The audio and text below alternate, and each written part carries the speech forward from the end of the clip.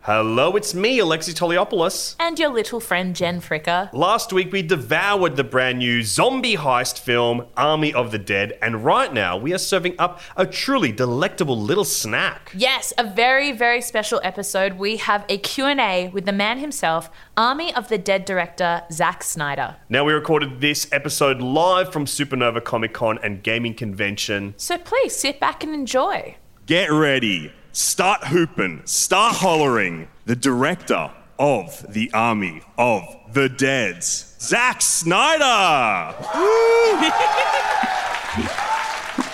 Hi, Zack.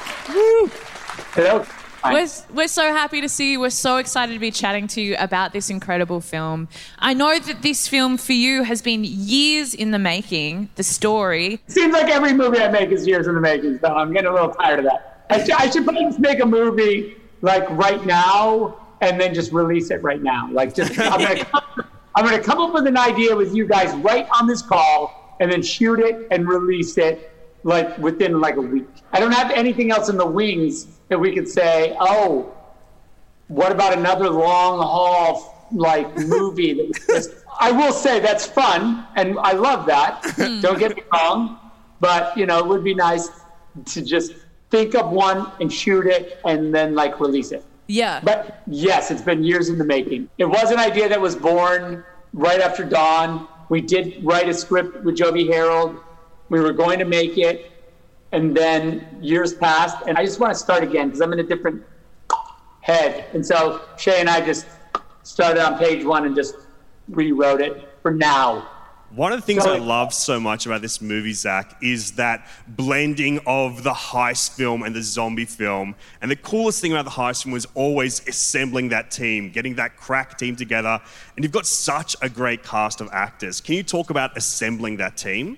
So what I did was I had the idea for the movie, and I would like go to the actor's house or their place of business where they were working. And I'd go, hey, excuse me. Yep. I want to make a movie. Did you have sunglasses on at the time, and did you kind of lower them halfway down your face? I had these sunglasses on. I'd be like, hey. And they'd be like, well, I'm sorry, security, there's a person. No, but really, honestly, look, Dave Bautista, I've been a huge fan for a long time. Yeah. When I saw him in Blade Runner, I was like, that guy is amazing. And like, just like still waters run deep. Am I wrong? The guy. You want to take care of him, even though he's a monster. You know, he's huge. Yeah. Like, what does a Dave Bautista hug feel like? You never get around. Like, when you hug someone, your hands kind of they eventually go back toward each other. Traditionally, yeah. They're kind of always pointing out. Because, Dave said no. Like, when I pitched him the movie, he was like, no, I don't want, no. Why? Why did he say no? He goes, look, I want to just focus on my acting. I want like a movie that I can really dig into, a role that's really like, deeper than just like me killing zombies. And I said, well, wait, read the script. It's not just that. It's all about like Scott's journey and like his catharsis. It's all about like, his pain. Then he read the script and he's like, okay, I'm in.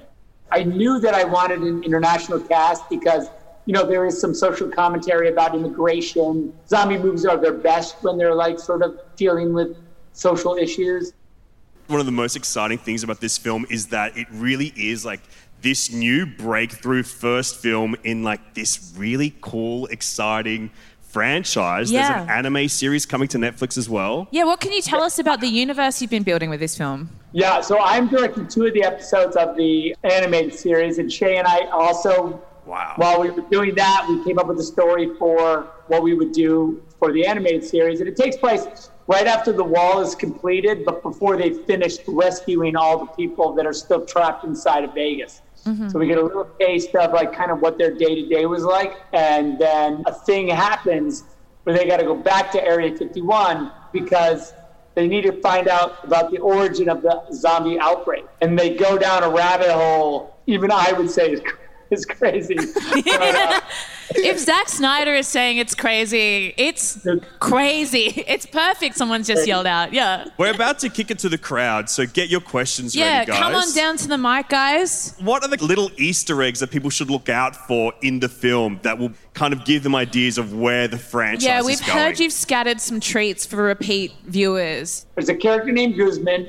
He's on the casino floor, killing some zombies. One of the zombies, the last one he kills, just keep your eyes on that zombie, and then we can talk. We've got Josh with our first question. Yeah, what would you like to say, Josh? It's an amazing honour to talk to you. Were there any inspirations when you were making this film that you sort of took from different sources? I mean, the one thing about the zombie genre that's really interesting is that, in truth, you don't really need to do a big explanation about how to kill a zombie, or if a zombie bites you, you become a zombie. These are things we know. Anyway, you'll see that once we jump to the alphas, there's an evolution that happens where we shed the canon. But yeah, I was inspired mostly by the classics. Is it 10 years of Walking Dead? That's a lot of zombies under the... There's a lot of homages to Dawn in Walking Dead, and that was really cool. Mr. Snyder, thank you for talking to us today. In the history of the zombie movie, the zombies have always been a commentary on what's happening in the world. So, for example, the 1960s, it was the Red Scare and fear of nuclear weapons. 1980s, loss of identity and consumerism. What commentary does a Zack Snyder zombie provide us today? I mean, I think that originally, when we were doing the movie and we were building, a wall around Vegas, there was, sort of reference to walls that were being built between, our countries. Sort of the immigrant camps that were being built. There's also just the dialogue. When you hear the dialogue of the president, I think it's pretty obvious what we're trying to say there. And then weirdly, COVID happened. In our movie, if your temperature goes lower, that's bad. When we were doing it, Theo was like, where do I point the temperature gun at her to see if they might be infected with the zombie plague? And I go, I think the forehead, I don't know. And then since then, I have had a temperature gun pointed at me every day.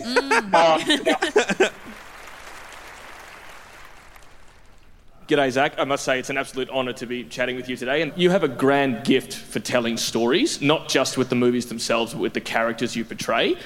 What I'm curious to know is, how do you find the stories you want to tell? Does it just come to you? Do you read these things on your own and say, I could really do something like this? Or what's your secret, mate? 300. I'm a huge Frank Miller fan. Before that, I was a big Dark Knight Returns fan, right? So Dark Knight Returns led me to 300.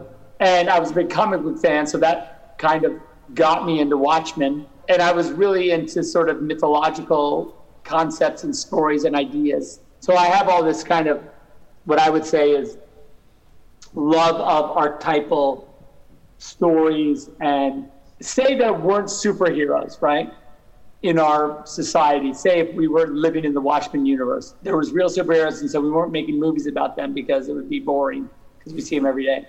I would probably make movies about mythological figures, a movie about Hercules, or I'd be making a movie about the Iliad or the Odyssey or something like that. That would be actual mythology that tells the same archetypal stories, say, as what I do slightly with the DCU or even with this movie. Hi, Zack. Thank you so much for talking to us today. It truly means a lot. You talked before about the importance of discussing the journey of which a character will go on, in particular Ray Fisher. You've talked about the collaboration between him, Chris Terrio, and yourself. And so I was wondering, how important is for you to establish that bond earlier? It's a great question. I think that it really depends on the character and kind of what we're trying to say. I think with Ray and with Justice League, it was really important to me because we felt a lot of responsibility with Cyborg, and we really wanted to get Ray's voice in the movie because we felt like, it was long overdue, and having Ray's input was super important to us. And so it varies. I like to think that I'm interested in the input of the actors. A lot of times the actor ends up knowing the character really well because they spend the time, with them. They also, understand that the character is a cog in also a larger sort of story mechanism. The character needs to not break the greater story with a tangent about what it needs. So, but like I was saying, with Ray's character, he was fundamental. That character drives the movie in a lot of ways, so I really needed him to be constructed in a way that we all felt like was correct.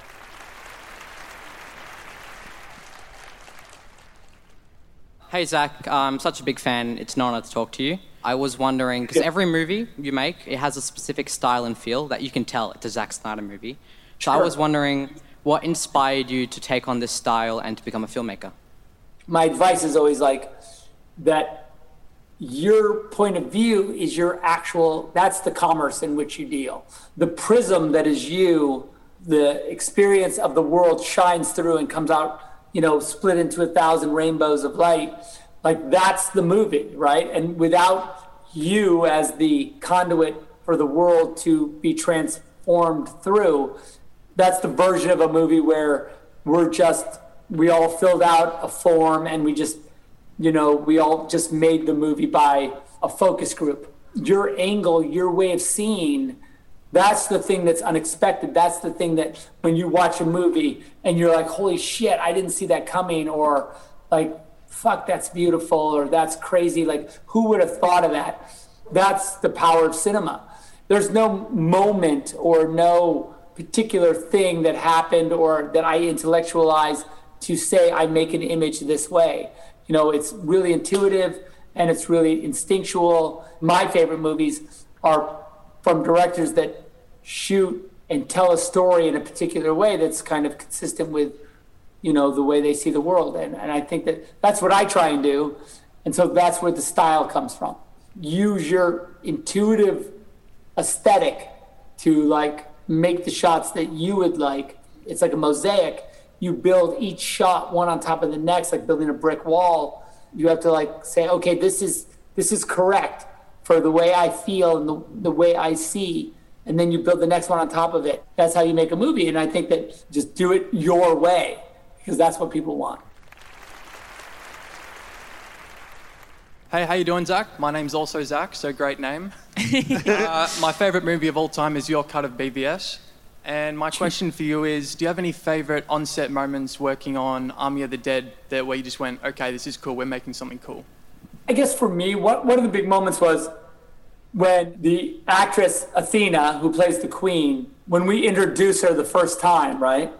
And there's a kind of a reveal, you'll see. And I was operating this shot. I had done these drawings of like her reveal where she was against the sun, so it was kind of hard to see her.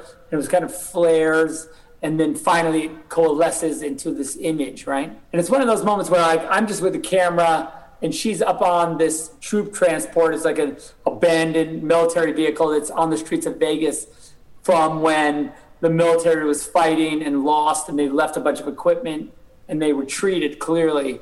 And it's all this burned out troop carrier, and our team has kind of come in contact with zombies at this point, the alpha zombies.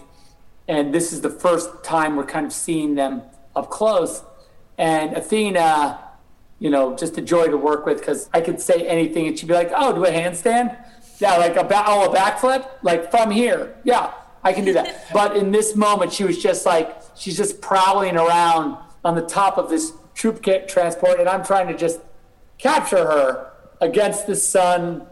She and I were just kind of in the zone, playing focus, flares, makeup, hair, wind, all the things, all the kind of elements. I made this shot, and I went over and looked at it, and I was like, okay, this is exactly what I would hope for. It's a rare moment when like all those things kind of line up. It's important to the movie. Everyone hit their stride. The actress did her thing. And it was just like really tangibly cool. The moment's kind of abstracted by the fact that it feels intimate. It feels like I'm the only one seeing it, because when you operate the camera, there is this kind of illusion that you get that like, no one's ever going to see this but me. I'm the one looking at this moment. But it's cool when it's actually being recorded and then it ends up in the movie. It becomes a piece in the puzzle. But at that moment, it was just Athena and I, and it was exactly what I had imagined, and it was really cool. If you haven't seen the film yet, it is like really, really such a cool way to introduce the alphas. Yeah, Zack, thank you so much for your generosity with your time today and the depth of your answers. I think all of us here at Supernova Melbourne have a really great time. Big round of applause for Zack Snyder, everybody. Yay.